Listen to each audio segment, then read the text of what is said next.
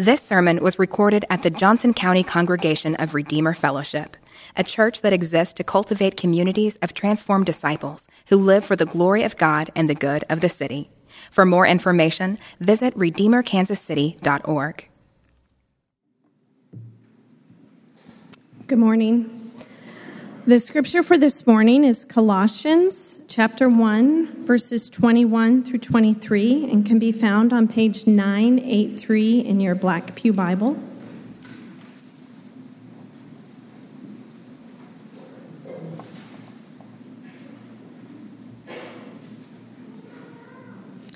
Colossians chapter 1, verse 21. And you who were once alienated and hostile in mind, doing evil deeds, he has now reconciled in his body of flesh by his death, in order to present you holy and blameless and above reproach before him. If indeed you continue in the faith, stable and steadfast, not shifting from the hope of the gospel that you heard, which has been proclaimed in all creation under heaven, and of which I, Paul, became a minister. Good morning. Hey, happy Memorial Day weekend. My name is Andrew. I'm one of the pastors here. Let's pray. Father, thank you. Thank you so much for this place, these people. Thank you for your goodness and your faithfulness to us. You made everything, which is crazy. Like you spoke and galaxies and the universe just popped into existence. And you still are able to do that and look down and see us and know us. You know us better than we know ourselves. So Lord, I pray, will you open our eyes? Will you open our hearts? We're all coming from so many different places this week, and we're all carrying so many different things with us. So Lord, we need you. We need your Spirit to come and give us peace. Where there's anxiety, we need hope. Where there's weakness, we need your strength. And you're the one who can give it to us. So Lord, we are here not because we have anything to offer. We're here because we know we need you. So Lord, will you open our eyes? Will you open our hearts? And will you do what this passage talks about and reconcile all things back to yourself? I pray this in the name of Jesus. Amen. Once upon a time, I tried to be a runner. And I tried really hard. And I got okay at it. I realized that I was going to give up like really quickly on my own because I do not like to run. It's awful. But I saw my friends who were running and they seemed like they were having a great time. They were doing races and they were high-fiving each other and just like zooming around. So I downloaded the Nike Run Club app and I was like, all right, I'll get a virtual coach and I'll, see what I can do. So I go on a run and I'm, following this program.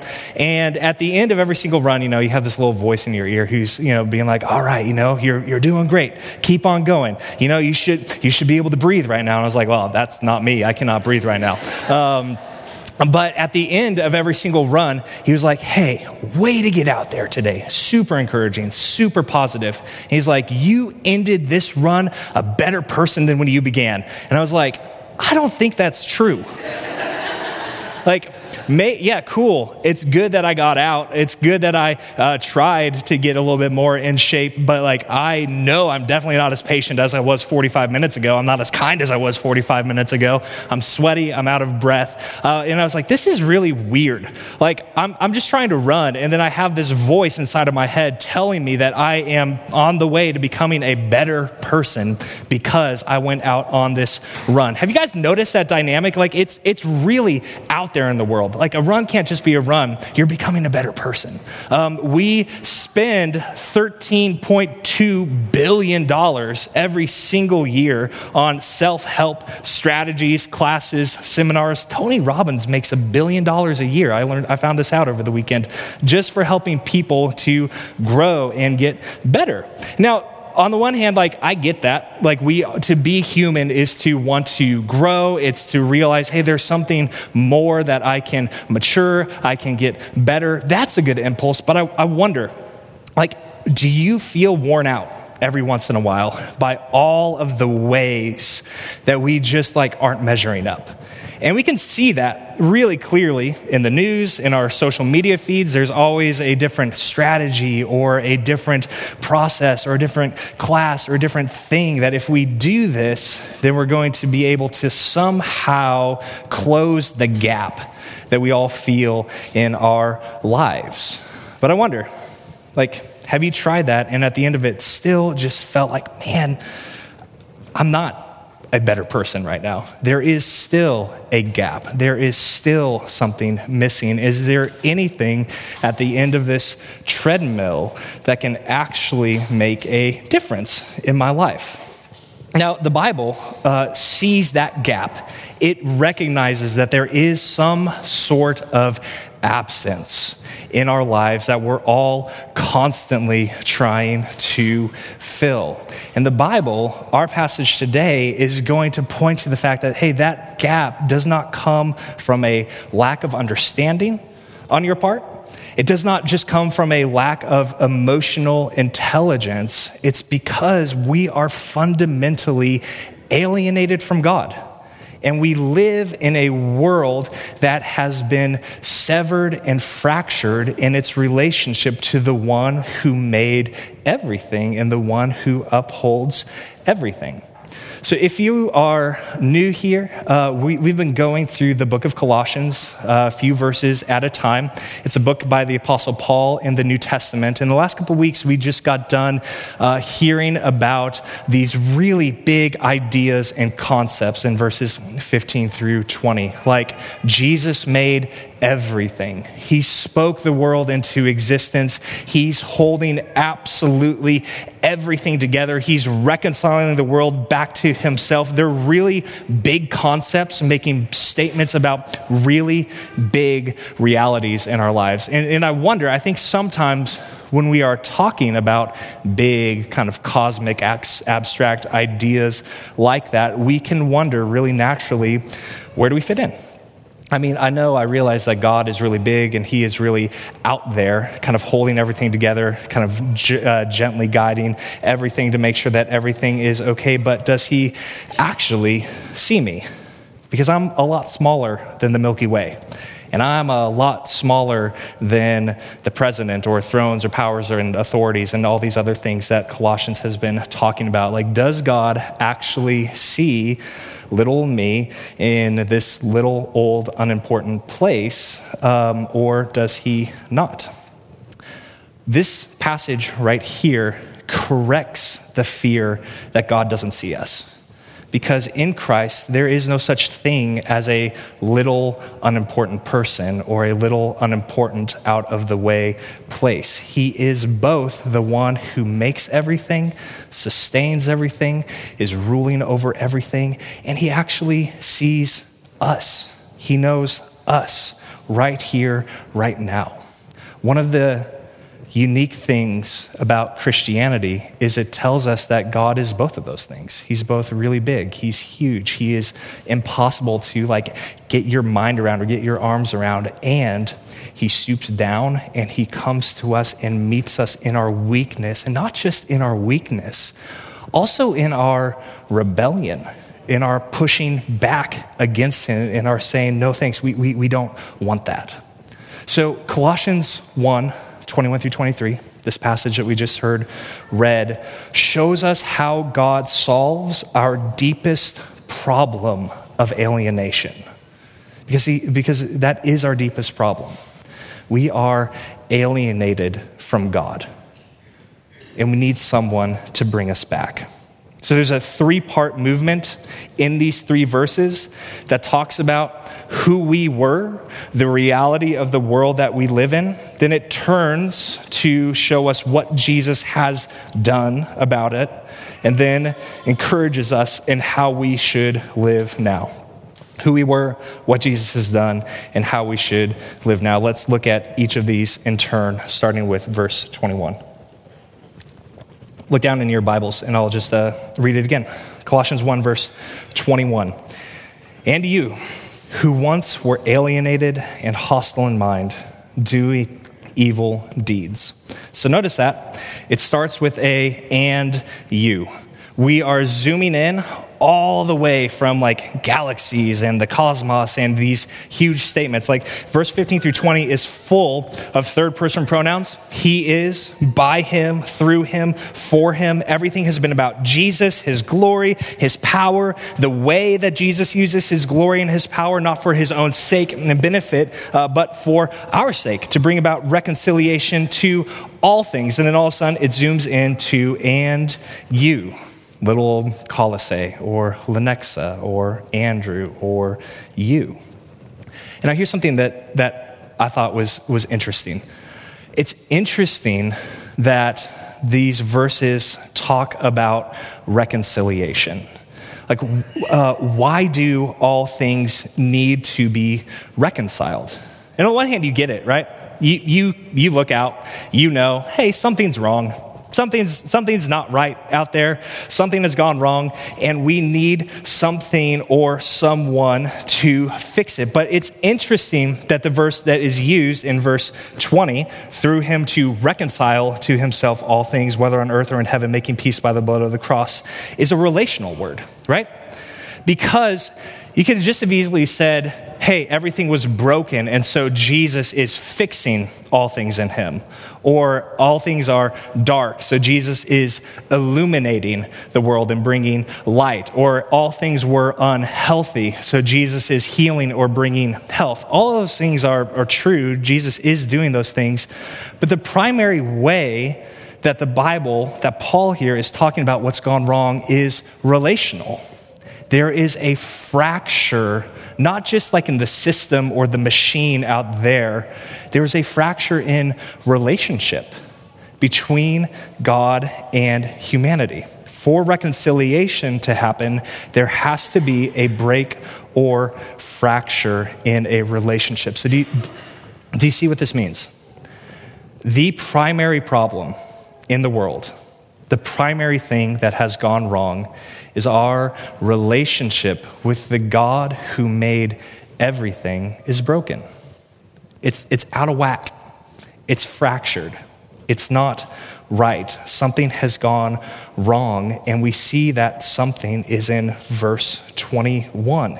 It's you and me, who once were alienated and hostile in mind, doing evil deeds. You could translate that word alienation as strangers or estranged. It's this picture or idea of relational cutoff and brokenness. And the fault is not on God's end of the relationship. Why are we cut off? Why are we alienated? Well, it's because our minds are hostile. And our deeds are evil.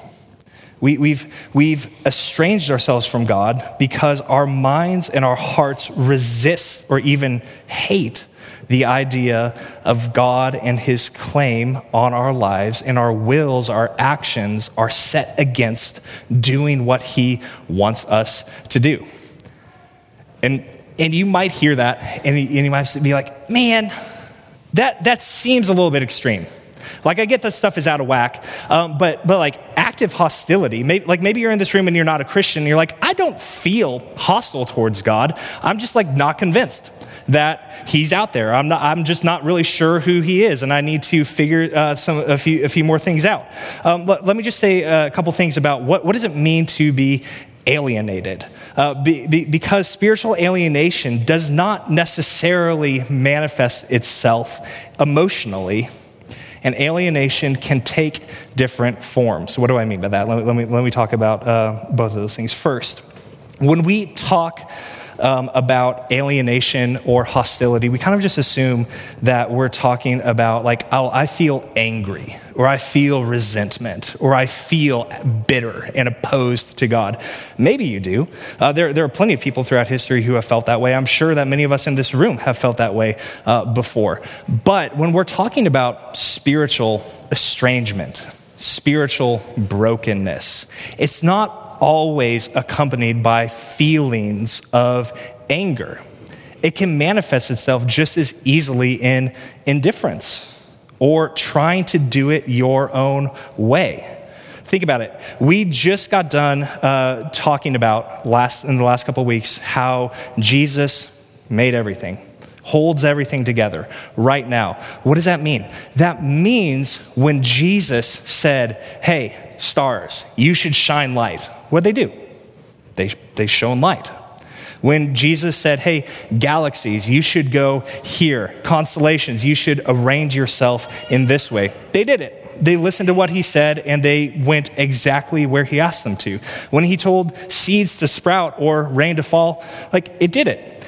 Everything in creation, except for humans, listen to and obey what God says. They do what he asks when he speaks. So our alienation, our cut-offness from God, isn't necessarily evidenced by the fact that we hate him all the time and we feel really angry at him. It's evidence in the fact that we're just indifferent, that we don't really know if it's worth listening to what he has to say. And maybe we could figure out a better way of doing it. Like, that's what it means to be hostile in mind towards God. It means, I'm just going to go ahead and I'm just going to do it my own way, which is, it just doesn't work. Because if Jesus is who this book says he is, if he is the source of life, if we were made from him and for him, and a harmonious life is living in alignment with him, that means if we try to just like do things our own way, like we're on the road to some kind of brokenness and eventually death. Like we feel and experience the consequences of that all over the place in our lives. I mean, like some of you have really experienced the consequences of living in a world that is broken and alienated from God. Because it doesn't just end in estrangement from God, like it trickles down and breaks our relationships and creates pain in our lives and the lives of people around us. Alienation does not necessarily have to mean deep anger. It can just as much look like, I'm just going to try it my own way. And as we set off on that path, we are on the road to death and darkness. So that's one thing to consider when we think about what does it mean to be spiritually alienated. The second thing is that the way that we live out that reality in our lives, the fact that we are alienated from God, can look really, really, really different. Pastor Tim Keller passed away a few days ago, just over a week ago. He was a pastor in New York City, wrote a lot of books, and was super influential in my life, and I know probably in a lot of your guys' lives also. I remember when I read his book, The Prodigal God, 10 years ago, something like that. And in that book, he retells the story of the prodigal son, which is a parable from Jesus in Luke chapter 15. And I think it's really helpful, the way that he talks about it, in the way that it illustrates how we resist God in different ways. Let me just retell the story really quickly if you are not familiar with it. A man has two sons. an older brother and a younger brother. The younger brother comes to him and says, hey, Dad, I want my share of the inheritance. Can you just give me everything right now so I can go off and do my own thing? Which is a humiliating request. And it's a really devastating request because he lives in a culture that his resources aren't necessarily in cash. He's not writing him a check. He has a lot of land. He has a lot of livestock. So to give an inheritance, he has to go sell land. He has to go sell livestock, which means that he's weakening the rest of the family. He's probably weakening the community around him. And he's giving into a son's request that is essentially saying, hey, I wish you were dead right now because I care more about what I can get from you than actually living in relationship with you. So the father does it, gives the younger son his share of the inheritance. He goes, blows all of the money, loses everything, and eventually finds himself lying in a pigsty and saying, well, man, I think I would probably be better off if I just went back to my dad's house and tried to be a servant there. Like, I've done too much, I can't be a son, but I'll just go back, see if he will take me on as a hired hand. The father sees him coming from a long ways off, humiliates himself by running to him, greeting him, won't let him apologize, brings him back into the house, gives him the finest food that he has, throws him a massive party, and welcomes him back into the family. It's this beautiful picture of grace. And that's the part that we focus on a lot. This son who had alienated himself by overt, really blatant rebellion. But then the story doesn't end there because there's an older brother also who did stay in the father's house and who did listen to what his dad had to say and who did obey and tried to take care of the things that were going on. And he is upset that the dad is welcoming in his younger brother. Like, on the one hand, you get it, right? Because the younger brother weakened his inheritance, but he will not come into the house to celebrate the fact that his brother is back, which is humiliating to the father. In a really patriarchal society, if you disrespect your dad like that, like it is a deep, deep offense. What does the dad do? He goes out and he says, hey, son, like, all that I have is yours. And the older brother says, oh man, you haven't given me a thing. Like, I've worked all my life for you and you haven't even given me like a goat to celebrate with my friends. So what's the point? What's the point of all of this? The older brother is just as cut off and alienated from the dad as the younger brother because he doesn't care about the dad either. He's just concerned about the stuff that he can get from his dad also. He's concerned about insisting on his own rights, his own way, and he's just as willing to humiliate his dad in front of everyone else as the younger brother is. Alienation can look like outright rebellion, or it can look like quiet conformity without love or without heart. There's a Flannery O'Connor novel where she describes one of the characters as saying that he was convinced that the way for him to avoid having to deal with Jesus was to obey all the rules that Jesus laid out. Because if you can just like fly under the radar, then you don't actually have to deal with anything that God actually has to say. Both of them are forms of alienation. It can look like running away or it can look like conformity. What is the point of the parable? It's not the failure of the sons. It is the love of the father who was humiliated over and over and over again. Like, he did not do anything to harm the relationship. He consistently gave. He consistently welcomed back. He consistently showed love. And then, when it came time to repair the relationship, he didn't say to the younger son, "Oh man, you caused a really big mess, so you do have to earn your way back. You do have to work really hard to make sure that you belong in my house." He doesn't do any of that. He absorbs the cost of social humiliation and says, yeah, come on back in. You don't have to repay a thing. He does not yell at the older brother for humiliating him and embarrassing him in front of all of his friends in the community. Instead, he goes out to him. He pleads with him. He says, hey, everything that I have is yours. The father absorbs the relational tab that his sons ran up and gives them everything out of love. And Jesus is saying, hey, this is a picture of how God is dealing with you, alienated son or daughter. You who have run away, or you who have stayed close without love. Who's going to fix that?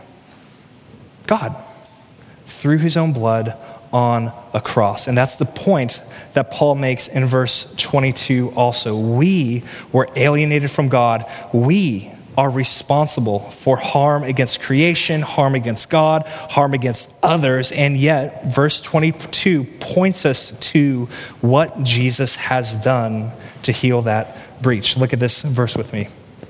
So you who were once alienated and hostile in mind, doing evil deeds, he has now reconciled in his body of flesh by his death. Why? In order to present you holy and blameless and above reproach before him. Look at the flow of that sentence. This is a really classic New Testament move. This is who you once were. And there's no denying it. You were alienated. Your mind was dark and you did some pretty bad things. But now God has brought you back near. Now look at not at what used to be, but look at what is in Jesus Christ. In Christ, alienation, hostility, brokenness no longer define you. They don't define you. Instead, we, the ones who were hostile, running away, indifferent, are reconciled to this God. How does that happen? It does not happen by you working really hard to atone for what you've done. It does not happen by you saying, oh, man, yep, I got it wrong, but I'm gonna get it right this time. The reconciliation happens because God takes initiative to bring us back to him. Like, we're the ones who were hostile. We were the ones who humiliated him. We were the ones who treated him like he's not actually good, or he's not actually glorious, or he's not actually powerful. Like we just like, maybe, but we're just gonna try to figure it out on our own. Like that is an offense against God. We feel slights against ourselves all the time. Imagine how the God who made everything, like just saying, no, I think I graduated from college. I think I can get this. Like, that's what we do to God, and yet he's the one who absorbs all of that cost. He's the one who reconciles us to himself in the broken and bloody body of Jesus Christ upon the cross at Calvary. Justice would have demanded that we pay our own way. Justice would have demanded that we try to figure out a way to make things up with God. If we've alienated ourselves and the whole world to God through sin, that means that we don't have it within us to make things right. We need him to do it. So something needs to happen to bring about our reconciliation. Our actions only result in death. Our actions only result in further estrangement, further alienation. But Jesus Christ actually has the authority to bring about reconciliation. How does he do that? He takes on a body like us. The one who made everything becomes small. He becomes human. And he doesn't walk into the world alienated or estranged from God. He walks into the world and lives the way that every human was supposed to live. Everywhere he goes, he's pointing to the goodness of God, the glory of God. He's walking in perfect harmony with God. He's bringing healing. He's bringing light, and he's bringing life to the world. And then he goes and he takes our place on a cross. The one who deserved perfect glory goes and takes our punishment. He takes our estrangement. He takes our humiliation and gives us a welcome. He gives us a place in his family. And do you see what that does? That means that in Christ, we are, what does the text say? Holy, blameless, and above reproach before him. What's wild is that if you are in Jesus, if you see him, like if you run to him, those words define you more than anything else. more than any other thing that you've done in your life, more than your worst mistake, more than the worst thing that has happened to you, more than the worst intentional thing that you have done against another person. If you are in Jesus, you are holy and you are blameless and you are above reproach, which is wild because I feel like very reproachable. Like I know a lot of things that I know what I've done. I know all the ways that I fell short this morning by getting annoyed and short and just like not living like the God who made everything is watching over me. And yet, these verses are not, hey, here's how you become holy. Here's how you become above reproach. Here's a 5-step program, the things that you need to do. It's an announcement. God, through Jesus Christ, has already reconciled the world back to himself. God, through Jesus Christ, has reconciled you back to himself. You do not belong to the former way of alienation and darkness and sin and brokenness. You belong to Jesus. And what Jesus has to say about you is more real than anything else in your life. And you might be wondering, like, how does that make sense? Because the world for sure does not seem like it's reconciled back to God. It does not seem like we are experiencing the benefits of living in right relationship to him. Like things fall apart, relationships fall apart. We still feel the brokenness and the gap inside of all of us. So like, how do you make sense of the fact that Jesus has reconciled, all the work is done, this is who we are, and like it really does not line up with our experience? Here's I think, a helpful way of thinking about it. During the Civil War, Abraham Lincoln declared the end of slavery and freedom to all slaves in January 1863. Now, legally, by law, by proclamation and declaration of the President of the United States, slavery was over. Like it did not have any legitimate existence, and every single person who was enslaved was legally free. But we all know, like, there was still a war that was going on. There were still people who refused to abide by the proclamation. And so it took until June 19th, 1865, when the war was over and news had spread all the way to the furthest reaches of the country, that freedom was actually there.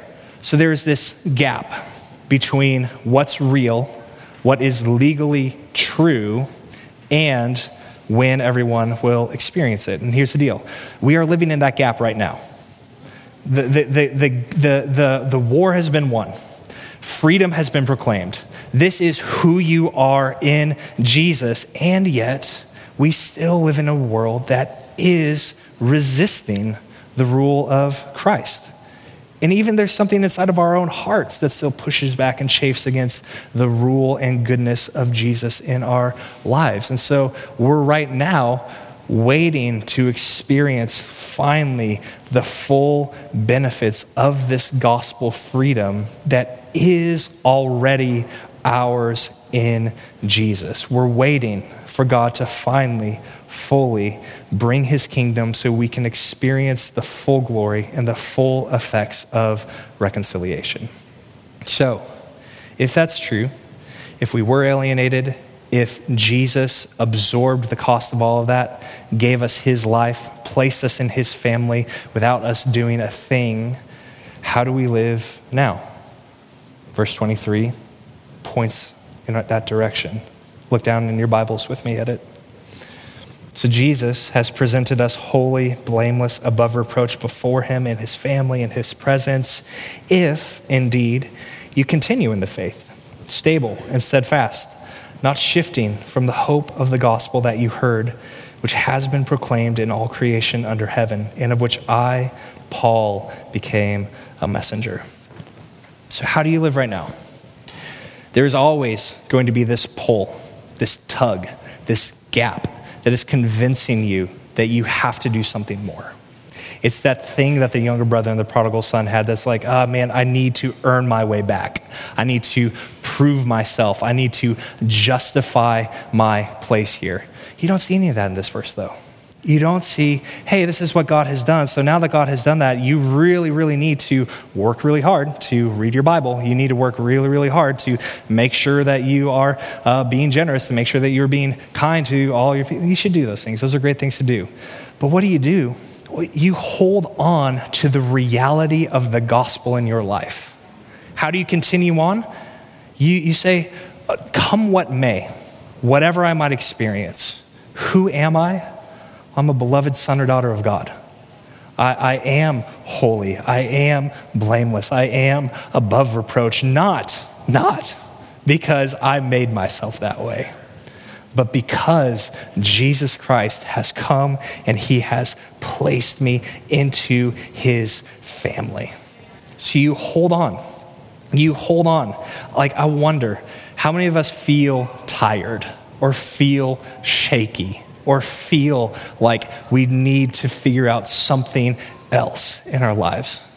Like, the answer for you is to hold on all the more tightly to the good news of the gospel. It is to hold on to your justification, that Jesus has made us his, that we belong to him, that the love of the Father compelled him to pay all of the cost on our behalf. And now we just get to live and exist in Christ at the table as a son or as a daughter. So often we just look at ourselves all the time, right? How am I doing?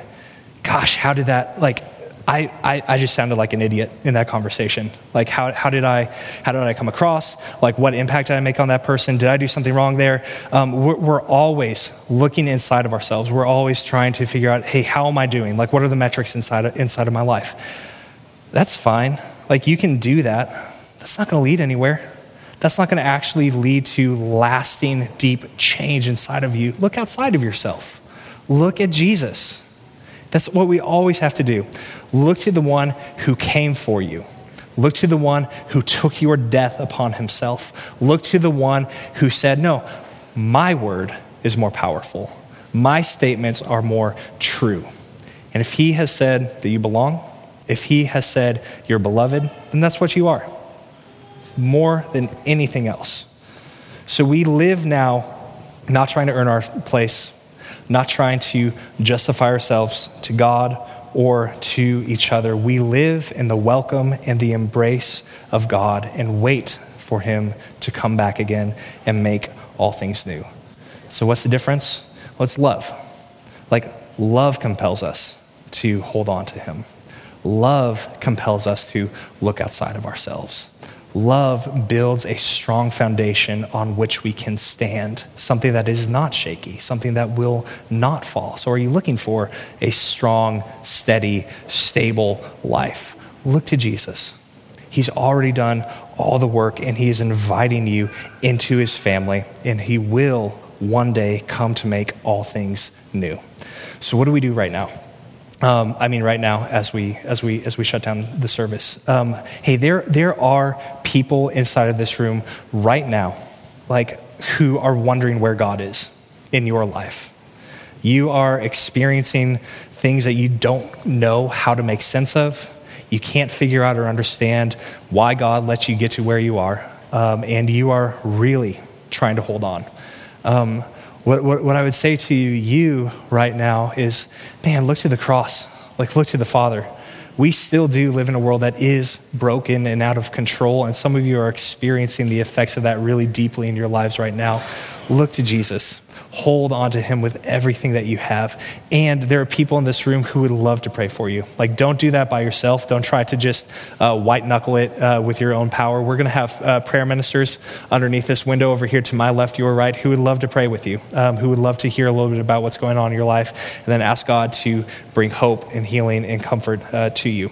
For the rest of us, we can actually enact what it looks like to hold on to Jesus by coming to the communion table. Because when we come to the table, it is a physical journey to the source of life. We're saying, hey, we need you, Lord. We need your body. We need your blood. We need your grace in our lives because we don't have it. I don't have it. I need all the grace that you have to give me, and I believe that you have all the grace that I need. And so we come to this table, and we are reminded by brothers and sisters that the body of Jesus was broken for me. His blood was poured out, and his blood speaks a better word than anything that we have done or experienced in life. So we come for hope, we come for healing, we come for courage, we come for sustenance, and we come believing that Jesus has everything that we need, and he delights to meet us here. So if you are a Christian, let's end this time by coming to the table. The way that we practice communion here at Redeemer is we will have a station up in the balcony and then 3 stations down here on the floor. In the balcony and the 2 on the floor in front of me, it's going to be bread, wine, and juice. You just need to come forward, tear off a piece of the bread, dip it in either the wine or the juice. The juice is in the glass. The wine is in the stoneware. We'll also have a gluten-free single-serve option right over here to my left, your right. So if you're a Christian, come to the table. Commune with the Lord. He's invited you into his family, to his table. If you're not a Christian, man, I just invite you, sit in your seat, pray, ask God to reveal himself to you, and search, maybe, hey, is what you're doing working? And maybe you can, for the first time, take hold of the grace that God, through Jesus, is offering to you. So I'm going to pray. The band can come back up, and then we will finish by praying with and for each other and coming to the Lord's table. Will you pray with me? God, thank you for your grace. Thank you that you have everything that we need. Lord, in places where we are broken and don't have what it takes, God, will you meet us? If we need to go on by holding on to the faith that we received, if we need to see the gospel, the good news that you've reconciled us back to yourself, God, will you do that? Will you give us faith to hold on? Will you give us faith to have faith? We need even that from you. So God, thanks you for meeting everything that we need. Lord, will you be with us and help us? I pray this in the name of Jesus. Amen.